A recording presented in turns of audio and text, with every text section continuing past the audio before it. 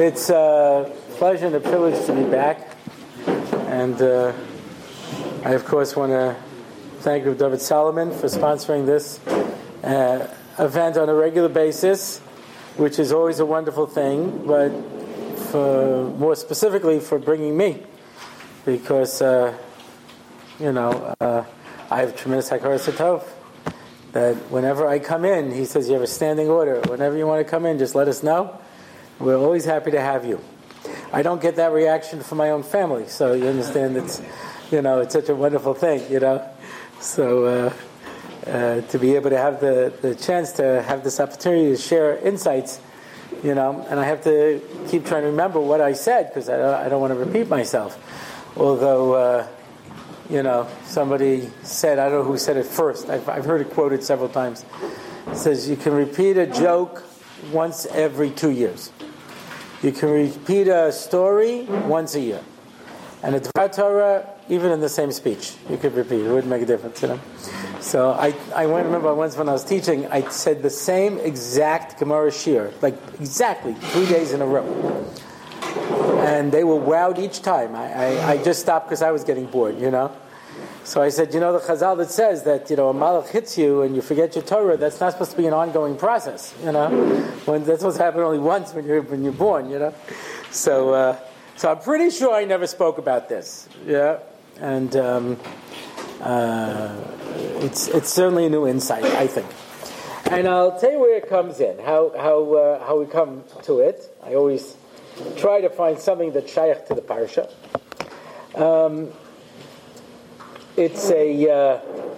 I find that there are certain parshios that are transitional parshios.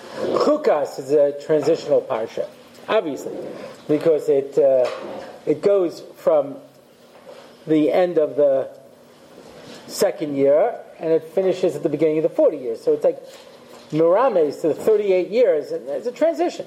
Chayesor, Avraham dies, Yishmael dies, Sarah dies, Yitzchak gets married. There's a transition that takes place. There's certain parashas like that. Vayishlach is also a transitional parasha. Vayeitzei, Yaakov goes up to Lavan, and he has 11 Shvatim, and Klal Yisrael is born. It is a microcosm of the Mitzrayim experience. And that's the reason that it, we say the Seder, Bikesh Lavan La'akos Hakol. So Yared Mitzrayimah, right? Arami Avid Avi. Lavan was even worse than Paro, and that's why we could have had everything there. But they draw a lot of similarities between Yaakov's experience in Lavan and what happened to us in Mitzrayim. And then he comes back to Eretz Yisrael. And next week's parasha picks up with Mechiras Yosef and going down to Mitzrayim, which basically takes us through the rest of Bereshis. But Yishlach's a little transitional. And basically you find that in Vayeshev and in Miketz and the Vayigash, the main confrontation is between Yosef and Yehuda. Right? Vayigash, Yehuda, right? Vayigash is he's coming to him. Rashi says it could be with violent intentions, and there's that, eventually they have to come together, and that's why they end up in Eretz Goshen, which is a lashon of coming back together, Vayigash. So it comes down, but the main confrontation is between Yosef and Yehuda. Now, we always go by the Bechor, so it really should have been between Yosef and Reuven. So this week's parasha we learn that Reuven is disqualified from the leadership because of Ma'aseh Bilhah, and Shimon and Levi are disqualified from leadership because of what happened in Shechem, and so that leaves Yehuda as the default one next in line from the Bnei Leah to take over that leadership position.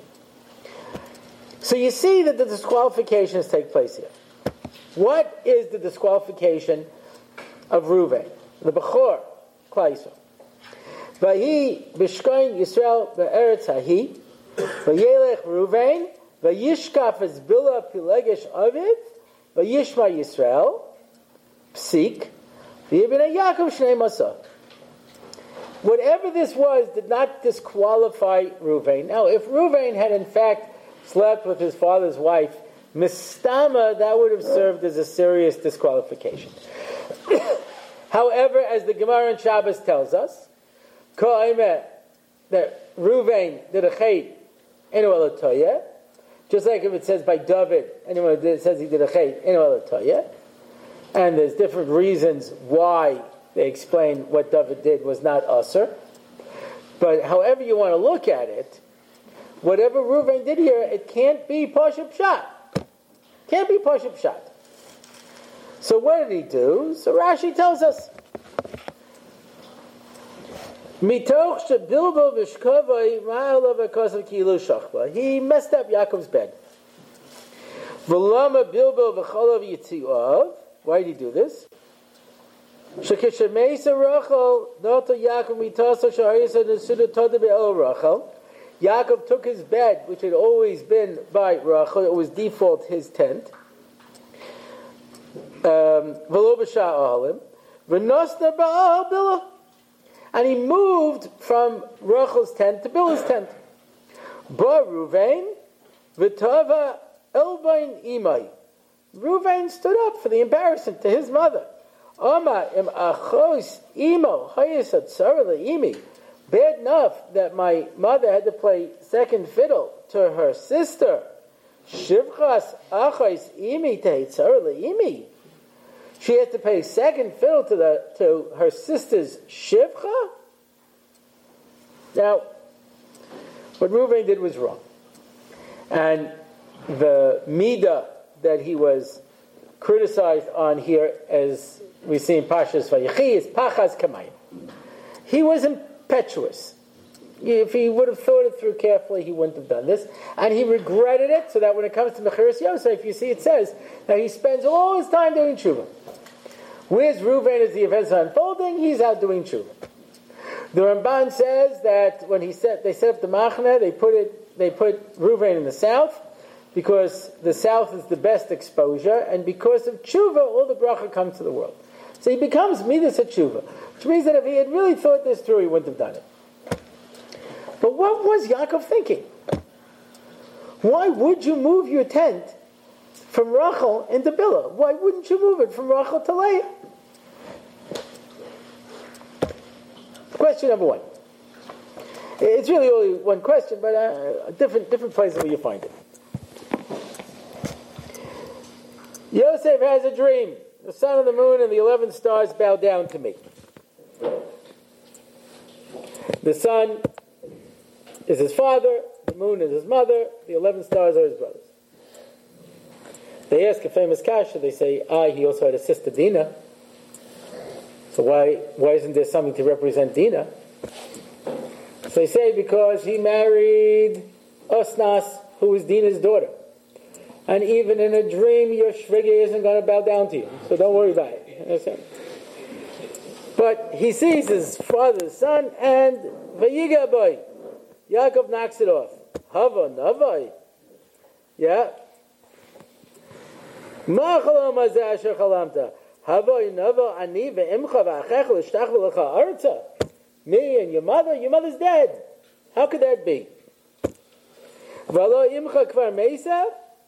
V'hu lo haya yodea shadvar magian leBilhah shagad lo ki'imai.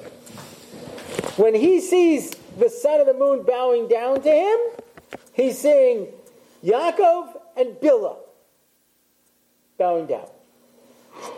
Amazing. And that, of course, started me off on another question. And that is, the minhag is definitely on Erev Yom Kippur. My father used to do it every Yom Kippur. Some people do it every Shabbos. They give their children a bracha. So to your sons, you say, Simecha Lakim Ke'Ephraim U'Menashe. Yisimcha Lakim Ke'Ephraim U'Menashe. Right? I have 8 daughters, so the other one comes more natural to me.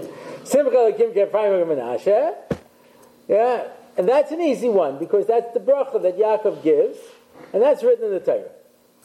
And to our daughters, we say, Simecha Lakim Kesar Rivka Rachav Aleah. So, what's the difference? Why don't we say to the boys, Avram, Yitzchak, and Yaakov? Okay, because it's written Ephraim and Menashe. But what's the reason for it? So the Mefarshim give different reasons. One is Ephraim and Menashe were the first Jewish children to be born and grow up in Golus. And we give our children a bracha that they should have the strength to be able to stand up in Mekomos of Nisayon.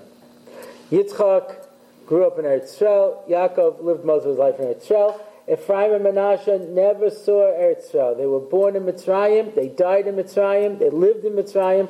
They were the first Jews to have to live in Golus. We want to give our children a bracha. Masha Ein Kain, Sarah, Rivka, Rachel, and Leah all came from Golus. They were all living in Golus, and they were all living with difficult family situations. Yeah, their father, their brother. Yeah, difficult situations.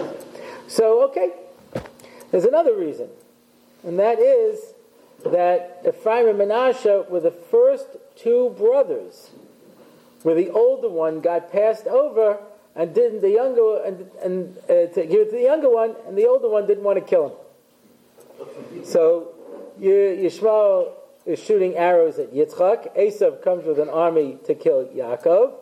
The older Shvatim want to kill Yosef.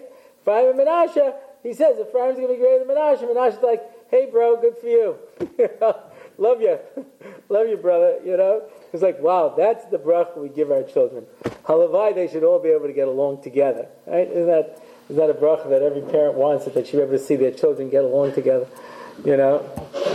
Just not fight.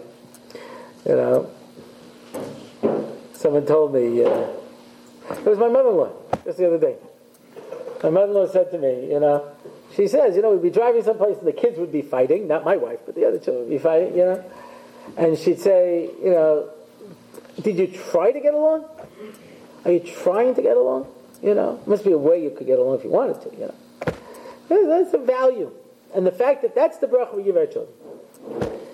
But we give our children a bracha, our daughters a bracha,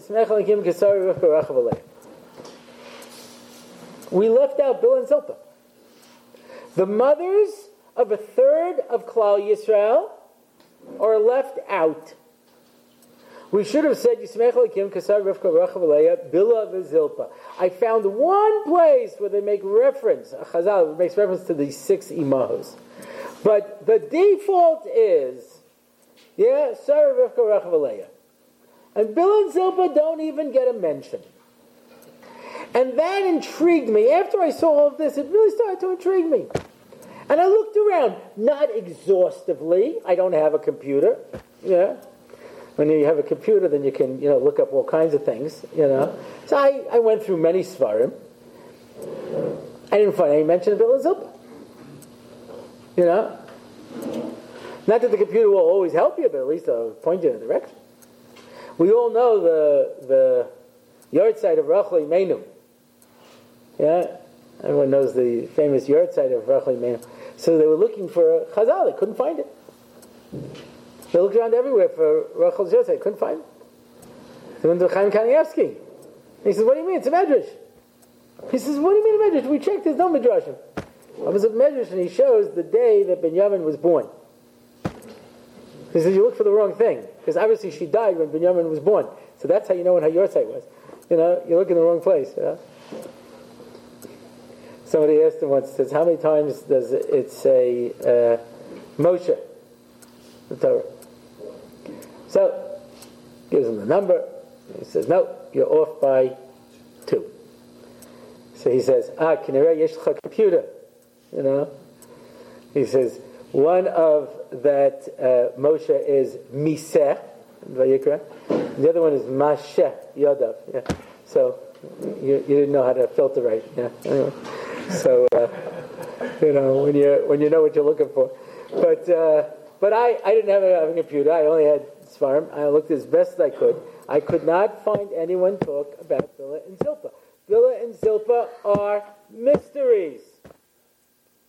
They don't get a well. They don't get sheep. Everybody gets a well and a sheep. They don't get wells. They don't get sheep. They don't get nothing. And I gave this once. I asked this kasha before I had even a hint of a mahalach. And someone went on his mom was ranking me out in public, says, you purposely mislead people, you make it sound like this, and you leave out, push it in. The fact that he was making fun of me, I didn't really care. I get made fun of by professionals, and that's before the internet starts up on me, I said, okay, attack me, just tell me the answer, Says Rashi says they were their half-sisters. I said, that's it, that was the gem you were holding back in reserve? I know that Rashi too. What does that tell me about who Bilhah and Zilpah are? I want to know who they are. I want to know what their midos are. A third of Klal Yisrael had to have gotten their midos. You find that Leah names her children based on her own personal experiences with her relationship with Yaakov. So does Rachel, Yosef, Ben Oini, because of the pain that I had. You see the names go into the experiences. You tell me that Bilhah and Zilpah, there was nothing that was a part of Bilhah and Zilpah that went into these kids? A third of Klal Yisrael? Don't even get a mention? So they are here for it. Okay. So, in favorite rabbinic tradition, when you have a question, the best thing is to bring in a whole bunch of other questions. And at the end, people don't remember the original question. So you don't have a problem. Yeah. So there's another question that always bothered me. I don't know how it works in America. I don't know if boys have performances. I know girls have performances. I know this because this is a major political thing. Who gets the lead in the play? In the presentation. When I was a little kid, when I was in day school, we used to have presentations, and it was very easy because both during the Hanukkah play and the Purim play, I was a guard. I had a football helmet, and we put aluminum foil on it, and we cut out of cardboard a sword, we covered with aluminum foil, and I had the same line in both plays. Hine ba melech. They didn't trust me with any more than that, and that was my role. I was a guard throughout. Anyway, so, but who's going to get the leading pole? This is very important, It's going to have to get this play, in camp or in high school. They have a performance, a major thing. How do you know who the starring role is? Interestingly enough, the star of the show is not necessarily considered the starring role. The starring role is, and I have seen kids do this, they take the script and they literally count how many words each character has. And whoever has the most words to say is obviously the starring role. Yeah? So they want to make sure they get that starring role. If not, they'll settle for the star of the play. But they really want the one where they get to talk the most. Right? That's the most question. Parshas Chayei. Who's the star of Chayei? It was so interesting. Someone said to me, Sarah. I'm going to say for sure not, because she gets no words, because she's dead. You understand? It opens with, and Sarah is dead. So, you understand if you get a part in the play and you're playing someone who's dead, you're probably not the star. Yeah? So, if you count the words, which is my method, obviously the star is Eliezer. Avram calls in Eliezer, he gives him all these instructions, and then Eliezer goes on his way, and then he makes a whole speech to HaKadosh Baruch Hu, and then he goes to meet with Besuel and with Lavan, and he makes his whole speech, Eved Avram Anochi, and he tells him over everything that Avram told him, and what he said, and what happened, and now Mamish, the whole story. He has more words than anybody else. Isn't it interesting that his name does not appear any place in Chayei?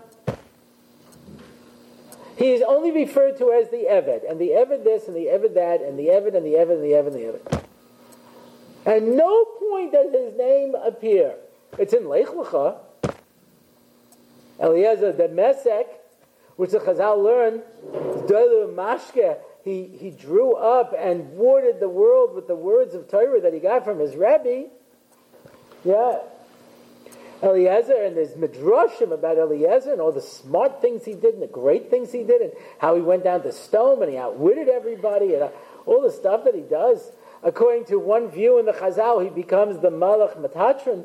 I mean, he's somebody very important, and here is his starring role. And his name's not even mentioned. Question number 2. And here's question number 3. Yeah. So Yesh Avram lo Yodalai. This is back in Lech Lecha. V'lo Shivcha Mitzvah Zushma Hagar. She has a slave, her name is Hagar, V'toimes Sarai Avram. Hinana Tzarani Hashem Iledes. Bona Shivcha Siyu Lai Bona Mimenu. Here, take my Shivcha. Maybe you'll have children from her.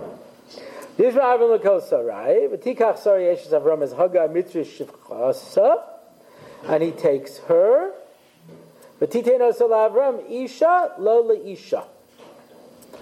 V'yavel Hagar V'tay V'tera Ki Harasa V'terko Gevir T'beineha. And Hagar becomes pregnant, and when she becomes pregnant, her mistress becomes light in her eyes. V'tamai Sarai Avram Chamosi Alecha Anochi Nesad Shivcha B'chikecha V'tera Ki Harasa V'eka by now. I'm angry at you. I give you my slave, she becomes pregnant, and now she doesn't treat me nicely. God should judge between us.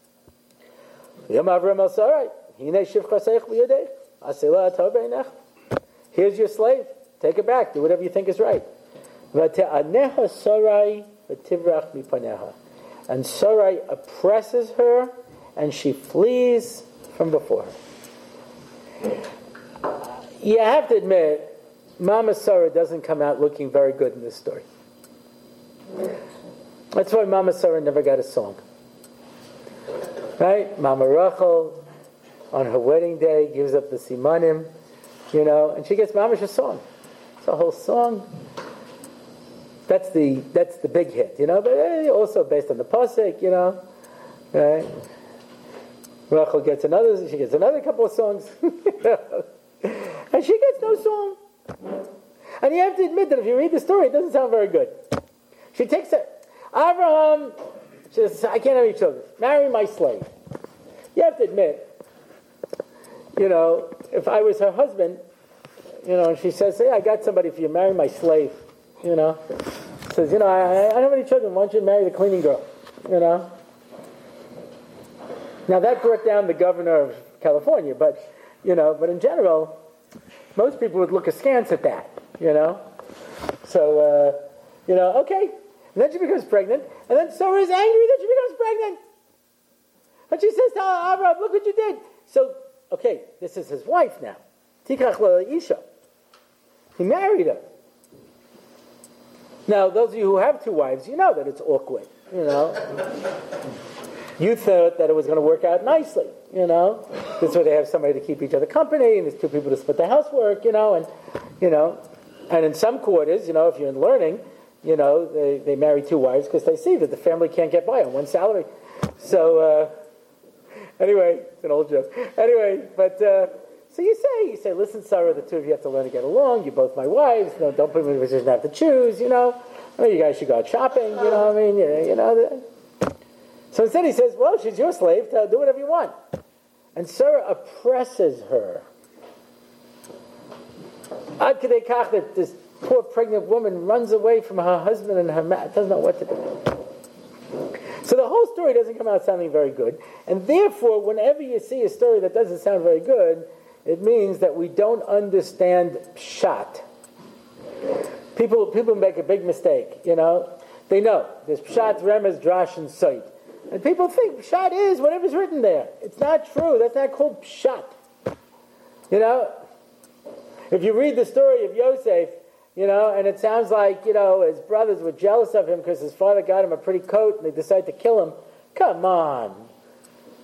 That's not your average family. That's the Sopranos. You know what I mean? Like, I'm jealous because my brother got a coat, so I decided to kill him. Come on. You rough him up a little bit, maybe. Maybe spill something on it. But you're going to kill him because you're upset about the coat? It's a bizarre concept. That means it can't be Pashup Shot. I'm not even talking about, I'm not talking about Drash, Soid. I'm talking about the Pashup Shot doesn't make any sense. So too over here.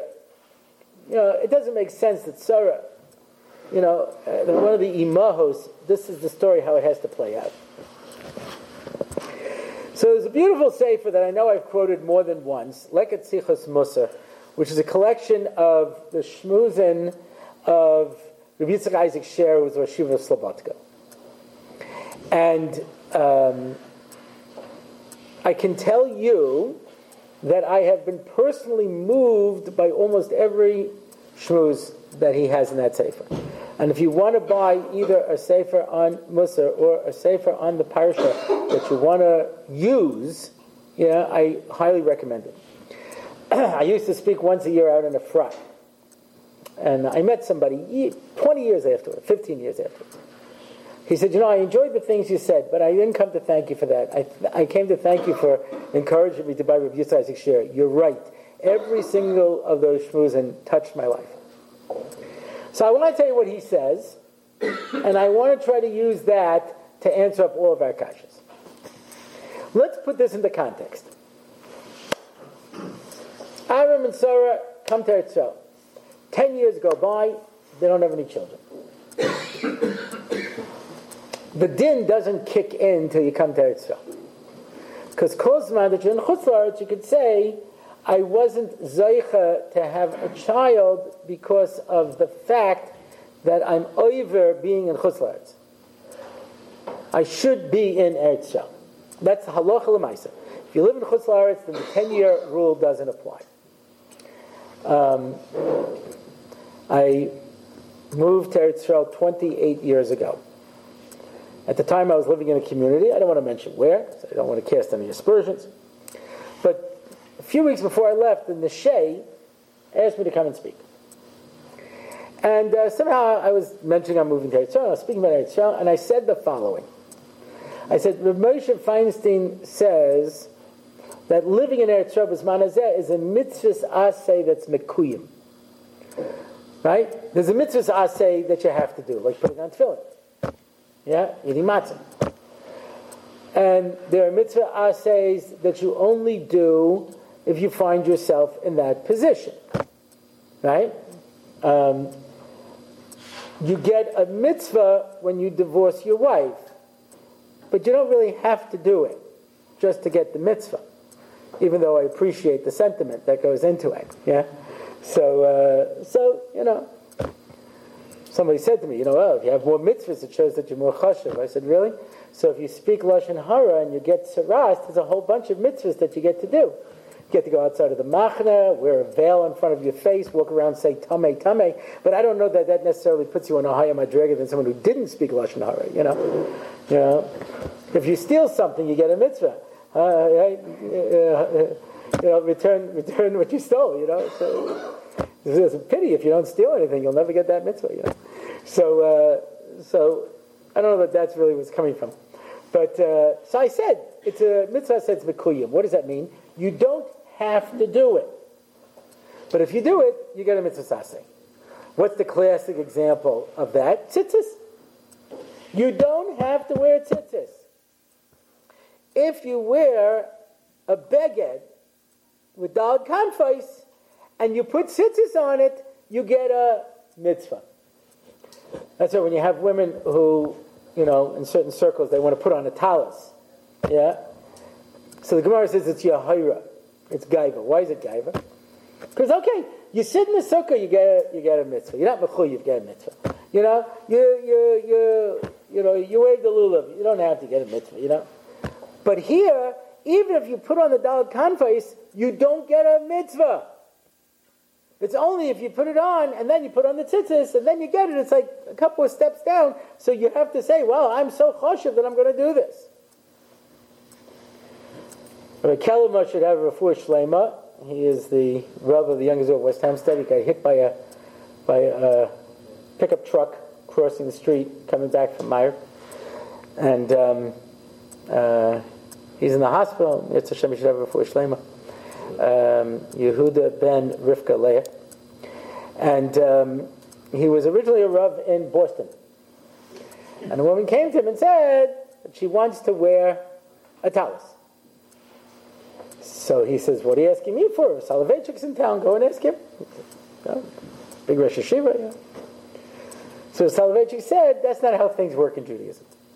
You don't just jump, you have to go in levels. You climb up. First, wear the talus without the tzitzis, and see if you feel anything, and if so, we'll add on the tzitzis. So, she comes to shul, got the talus over her head, she's davening, without any tzitzis, she's davening.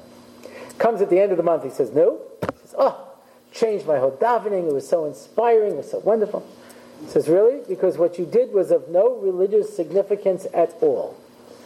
Except that if you were a man, you would have an aveira for wearing a daled kanfos without tzitzis. He says, the fact that you felt anything is what we call spiritual paganism, was the way he put it.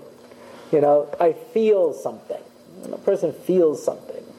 The fact that you feel something is, it's no indication. I tell the story because my brother Gedalia is sitting here, but I tell the story even if he's not here because it's one of my favorite stories.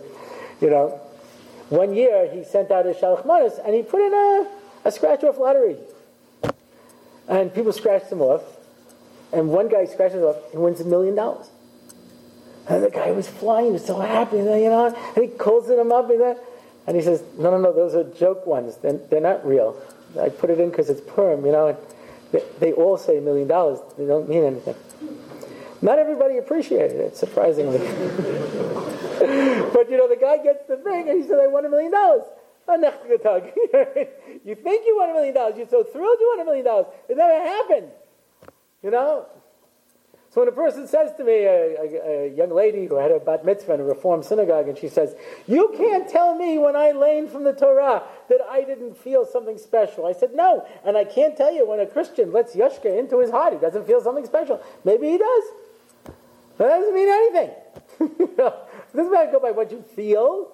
It goes by what's real, not by feelings, So I said, living in Eretz Yisrael is a mitzvah saseh, it's mekuyim. You don't have to do it, but if you do it, you get a mitzvah.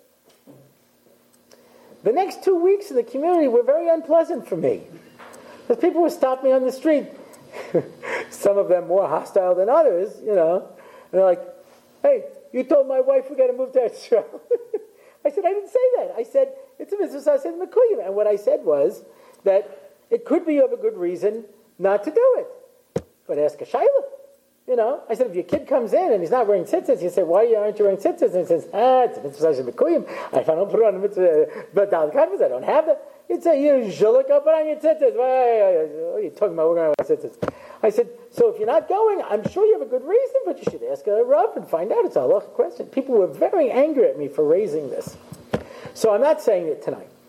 But the only point that I am making is that if you don't have any children and you're not living in Eretz Yisrael, so you could say that, I don't want to say the Aveira, but, from not living in Eretz Yisrael, call it whatever you will, the poor decision of living in Eretz Yisrael, you can tailor that to the fact that you're not having any children. Once you come to Eretz Yisrael, so Bisman Hazeh, you can be tailored to other Aveiras. But Avram and Sarah, they had nothing else. So after 10 years, they had no children. So what does Sarah do? Sarah is given the unenviable task of having to pick a wife for her husband. I know 3 stories like this. Women who were dying, they knew they didn't have much time left, and they told their husband who to marry afterwards. And they told the children, I want Tati to marry this person. And I know one person, who followed his wife's advice. And I said, how are the children handling it? He says, well, they're not happy, but they can't say anything because their mother told them that I'm supposed to marry her. So, but can you imagine having to pick out a wife for your husband and you're still alive? Yeah. So, who is Sarah going to pick out for Avram to marry? Obviously, the person who is most like Sarah. And that was Hagar. Hagar was a princess in Egypt. Now, the kings in Egypt were like gods. there were some kings where they consider they're by divine right, but in some societies the king himself is actually a deity. Yeah, we'll see what happens with the new administration, but in America. But in some places, Imam should get on a god status. So you can imagine she's the daughter of the god. She could be a goddess. She gives it up to become a slave to Sarah because she wants to mevatel herself and become Sarah. And for 10 years, she is serving Sarah, following them around. Maybe just a word on this. You find from time to time in the Gemara a very strange lashon. When someone asks a question, he says, I'll answer you if you carry my towel to the bathhouse. Carrying the towel to the bathhouse is a sign of avdus. It's one of the things you can't ask an Eved Ivri to do, because everyone will know that you're treating him like a slave. And he says, you want me to answer your kasha? Carry my towel to the bathhouse. Why? Because he sensed that the person was not going to, be makabel what he has to say, because you don't see me as somebody who's chashuv enough to answer your question. Somebody was calling me. He really needs to meet with me. I meet this kid. He's 16 years old. He dropped out of school 2 years ago. He's an atheist. And he's studying online in the University of Manchester, Egyptology, to see whether or not Yetzias Mitzrayim is correct. So I started to discuss certain basic points with him, and he would just, with the back of his hands, knock it off.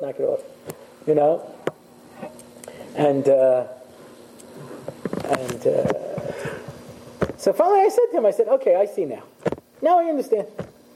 I said, because he mentioned another rabbi who he went to and he asked questions to and they had no answer, I said, okay, so I see what you're doing already, I've met people like this in my life. They say, nothing you can say is going to convince me there's a God. Go ahead. And I said, no, you convince me. You're completely closed-minded. You're not going to listen to anything I say. Whatever I tell you, you're going to go, no, and then you're going to say, see, I'm not convinced. I said, you're totally intellectually dishonest. It doesn't matter what I say. I said, the points that I'm making to you, I've made to university professors. They've acknowledged some of my points. Whatever I say to you, you go, no. And when I try to push you, you go, well, that's how I feel. I said, you're an anti-intellectual. You think you're so much smarter than everybody else, and you want to be able to tell everybody afterwards, you see, I spoke to Rabbi Orlovsky, and he couldn't answer my questions either. Now, that wasn't exactly the truth. The truth was that his father said, if you want to keep up this mishigas, you have to go speak to Rabbi Orlovsky. So he had to check off that I went to see Rabbi Orlovsky, but of course, I'm smarter than him, because I'm 16 years old, and I know everything already, because I'm studying Egyptology, and so therefore, I'm smarter than everybody else, And any point I made to him, just dismiss it. Anyway, so there's certain people, that unless they're prepared to acknowledge a sense of avdus, they're not going to understand what you're saying. I'm going to understand what you're saying. And that's why sometimes you try to give somebody an answer, and they're like, nah. Because they're not willing to recognize. I've had people sometimes who've asked me such unbelievable questions. They were pretty simple. Sometimes they were Rashi, And I answer it, and they're like, no, that can't be. And I was like, why not? No, it's not. And it came out, the reason was that this question was such a great question, how could it be that it has an easy answer? I'm so invested in the question. If I'm too invested in the question, then I don't want to hear the answer. I can't imagine who this person was, but there was somebody who went to Cheder with the Gra, And he said to the Dubna Maggid, because he knew that he was the Gra's buddy, he says, what's the big deal about the Vilna Gaon? I went to Cheder with him. I'm as smart as he is, He says, okay, so I'll give you an example. The Gemara in Shabbos says like this. And the Gemara in Eruvin says like that. So how do you answer the steer? He goes, Pashut. The guy puts together on the spot a whole brilliant pilpul. So he says, so what do you say? I said, very impressive. And what would the Gra say? He would tell you there's no such a Gemara in Eruvin.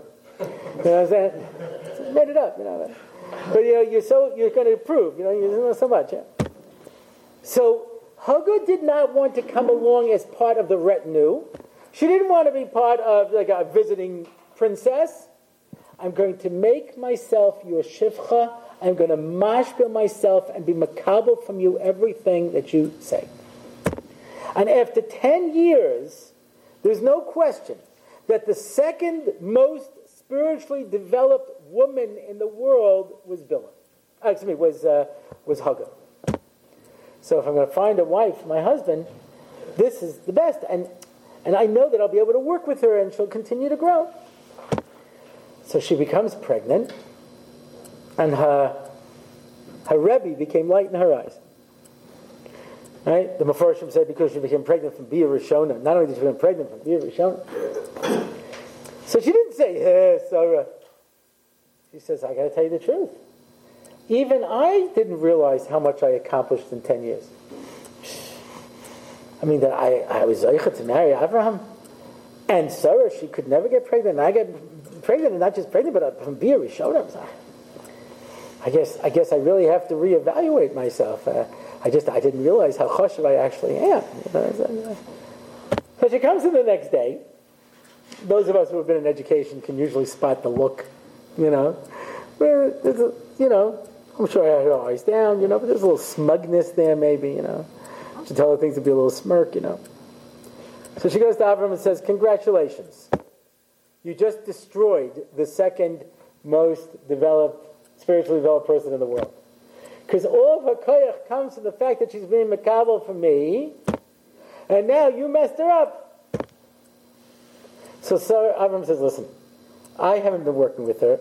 Avram worked with the men, Sarah worked with the women. I'm not involved over here. You're her Rebbe. You do what you think is right." And she oppresses her, v'ta'aneha. Says Rabbi Yitzchak Isaac Sher, how do you oppress a person like this? You make her do the sponja? That's what it never does. You yelled at her? You hit her? The Rambam paskins that if a Rebbe hits a kid and kills him, he's not chayiv, because that's part of education. Used to be a lot more fun to be a teacher than it is today. Anyway, I have no mahalach in the Gemara where they had this Cheder Rebbe, he had this Rebbe who would teach the children. He was a great Rebbe. It's just occasionally he would kill the children. Like literally kill the children. So they finally got rid of him. They couldn't find anybody as good as him, so they put him back in the job. I know which school he's working in now, actually. But anyway, actually he's got a lot of Talmidim who are out there too. But I don't understand. But anyway, so he yelled at her, hit her. How do you oppress a woman like this? He says, "I'll tell you how you oppress her." She comes in the next day, and she says, "So, Sarah, what are we going to do today?" He says, "Me? Oh, I have nothing to teach you. You're much more chashuv than I am. Why don't you teach me something? I'm going to sit down, and you be the Rebbe. Teach me something, because you're obviously much greater than I am." Ooh. There's nothing more painful than the Rebbe gets your message. The Rebbe sees right through you, And she ran away. She was so embarrassed, she ran away. And what does the Malach tell her? The Malach tells her, go back to Sarah. She's your Rebbe. Listen to what she says. And she comes back, and she really tries. And she has a son, Yishmael. Yeah? And what do we know about this Yishmael? But Yigdal Yalav, okay. V'tera Sarah es ben Hagar mitzvah asher yodela Avram mitzachek. Mitzachek. Literally it means making fun. Rashi says about Azar Gilei Rayas v'shvichas dami. Yeah, he took Yitzchak out into the field and started shooting arrows at him. V'tomer la Avraham, and so she says to Avram, Garish ha'ama azoisi es b'nah. Chase away this slave and her son. Kil yirash ben ama azoisim b'niyim Yitzchak. Because he will not inherit with my son Yitzchak. What an inappropriate thing to say.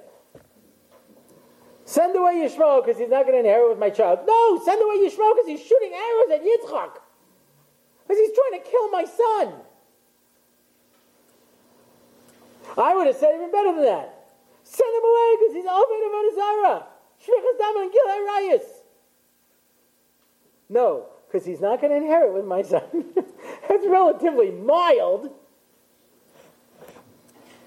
I want to say a chiddush. Like all of my chiddushim, you don't have to accept anything that I say. I always give that as a thing. Sometimes I give a whole shir. I say a whole chiddush. And people come up to me afterwards. They go, "I really liked your kasha." That's good enough. I'm happy with that. Yeah. I don't believe that took place. I don't believe Yishmael went out and was shooting arrows at Yitzchak because I think that Sarah and Avram's reaction would have been much more dramatic.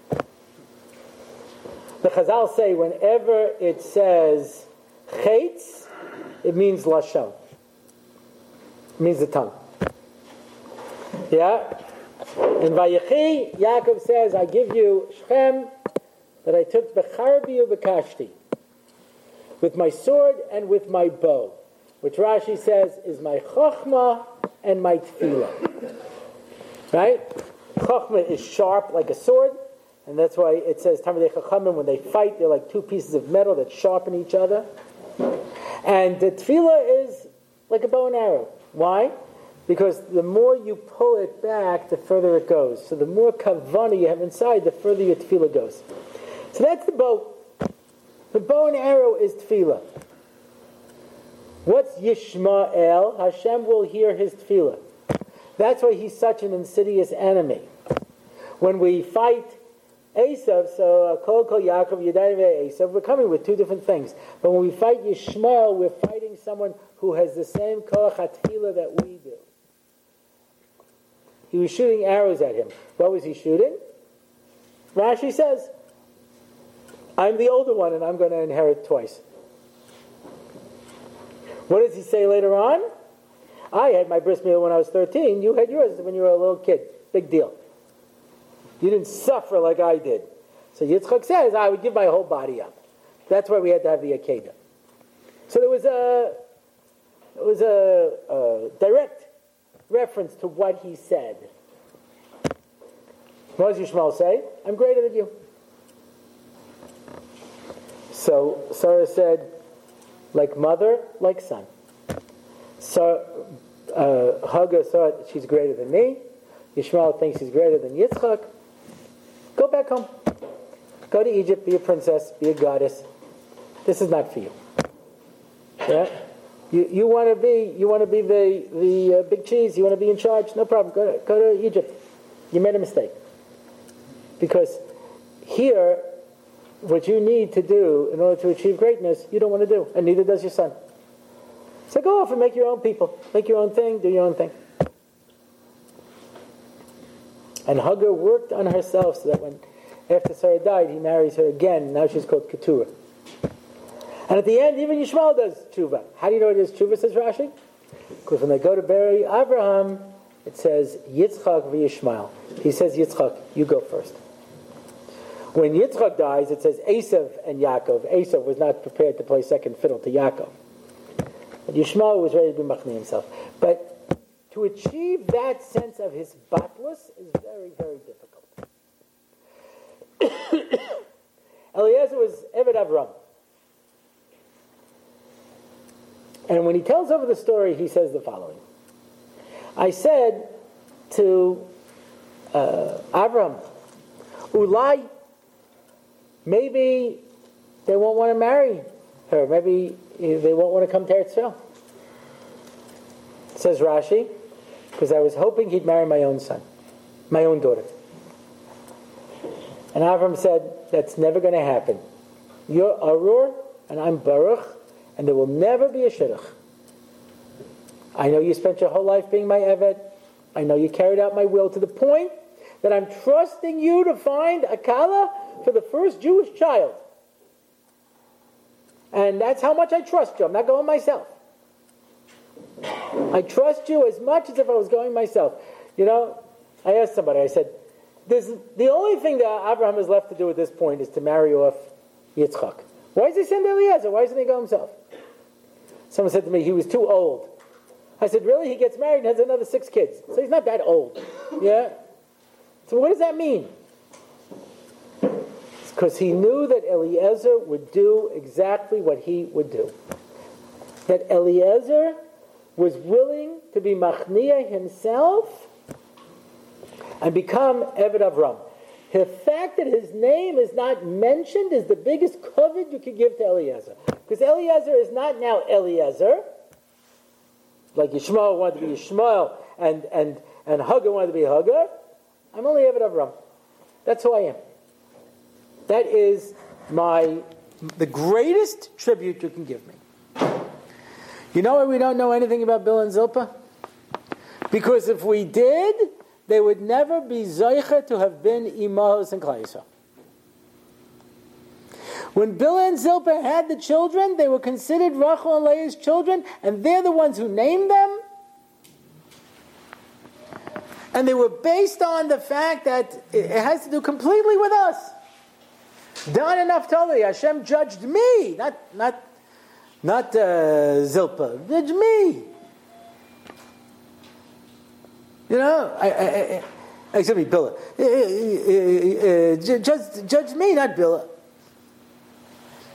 They became Rachel and Leah. To say, Smech Elikim Kasar Rivka Rachel and Leah, Bilhah and Zilpah would be the same thing as saying, Sarah, Rivka, Rachel and Leah, Rachel and Leah. Bilhah and Zilpah mamish became Rachel and Leah. What Hagar never achieved, what Eliezer struggled to achieve, Bilhah and Zilpah did naturally. That's where they were zoichet to be the imahos, because they were merely an extension of Rachel and Leah. Avram gets 2 brachas. Your children will be like the dust of the earth. Your children will be like the stars of the sky. What's the difference? Any individual dust mote, any grain of sand, really has no identity. It would be a little silly for you to name them.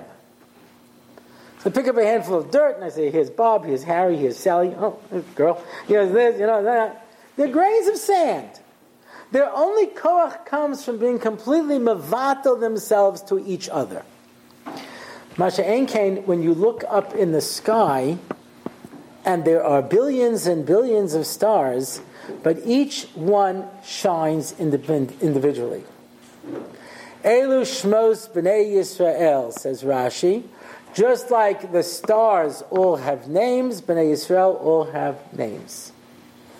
There is a koyach to being able to shine as an individual.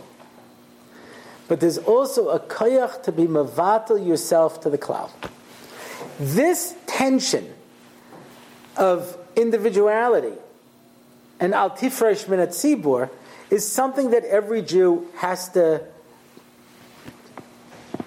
I used to do questions and answers from people, you know. And there was a point when I would teach, people going out into the field how to answer questions. So one of the questions was, how come all of these from Jews dress exactly the same? So the Rabbanim said, what? It's not true. This one's got a stripe in his black suit.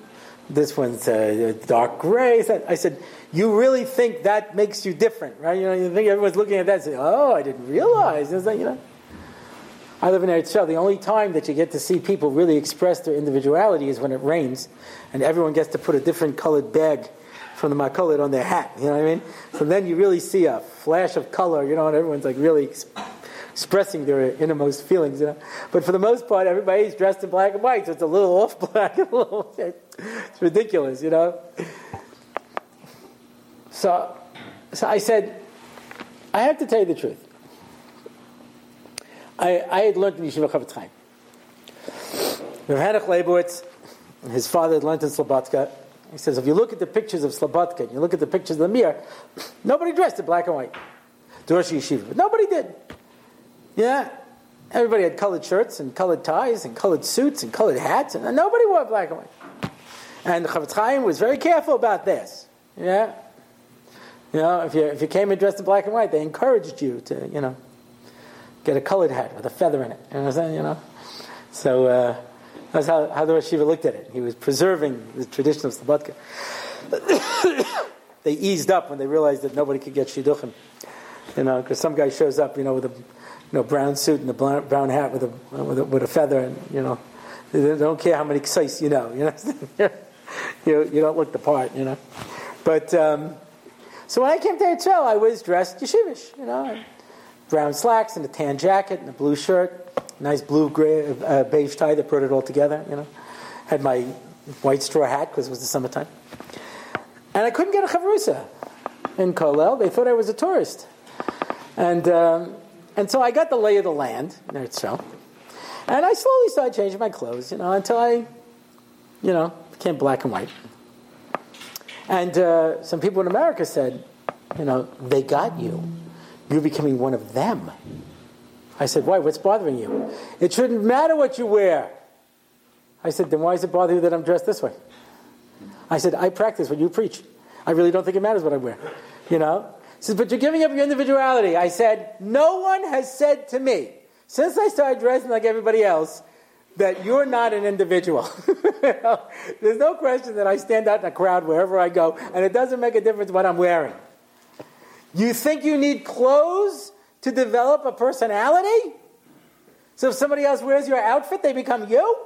You understand? Was that ridiculous? You need clothes to be somebody? Then don't worry, because you have no personality to start with. It's not a problem. There is a value to being part of the tzibur. And in every society, everybody dresses the same. If you go to a preppy college, everybody dresses preppy, And if you go someplace where everybody dresses in grunge, they all dress in grunge. Everybody dresses more or less the same, So I was speaking in a school once. They had an Archie comic up on the wall, where you see everybody walking with these long black leather jackets, which I guess is the fad, So the principal says, "Why are you wearing that jacket?" He goes, "To be an individual." He says, "Needs work." You're only wearing it because everybody else is wearing it. It's not because I'm establishing individuality. But there's a tension. There's a tension that exists within a person of I have to shine like a star, but I have to learn also how to be mevatel myself. This is especially true when it comes to learning Torah, which means that a person has to ask themselves, how much is it important to be me, and how much is it important for me to become the spiritual giant of the generation? So Reb Baruch Ber, who was a big Talmid Chacham in his own right, had a big box of ksavim. And then he went to learn by Reb Chaim Brisker, and he decided that Reb Chaim's mahalach was correct and his wasn't. And he hid away all of his ksavim, and he only published the ones that fit in with the mahalach that he got from Reb Chaim. Now, he wrote different than Reb Chaim. His style was different. It was his individual. But he understood where the mahalach comes from. And that's the challenge. When a person looks and says, is being an individual of value in and of itself? Or do I have the ability to learn from somebody who's greater than me and to be able to take on that?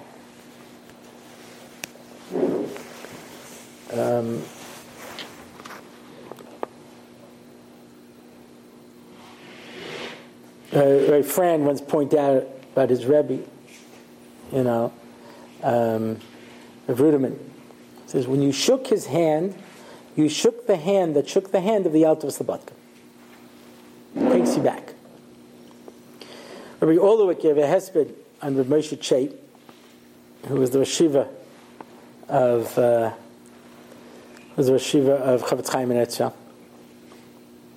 And he pointed out the Chazal say that Moshe Rabbeinu says, I know after I die you're going to go off and do all these bad things. But they didn't do it while Yoshua was alive. Why? Because as long as a person's Talmud is alive, that person is alive. And so he said, Rav Baruch Chait isn't the one who was nifter. Rav David Leibowitz was nifter. Because kol zman that he was alive, his Rebbe was alive. That you see what I was makabel from that person, and you could see it. Rabbi Yaakov Kamenetsky, who learned in Slobodka, said of the Rosh Yeshiva Chavetz Chaim of Henoch Leibowitz, who was born in America, he said, I sit here as a Talmud of Slobodka telling you that the greatest Talmud produced by the Slobodka Yeshiva and the Alter of Slobodka is sitting in this room. And he never met the Alter, and he never learned the Slobodka. He was makabel from his father. And he took it and he made it to the point that it lived on in him.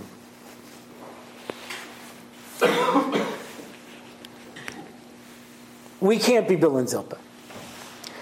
We have to be Rachel and Leah.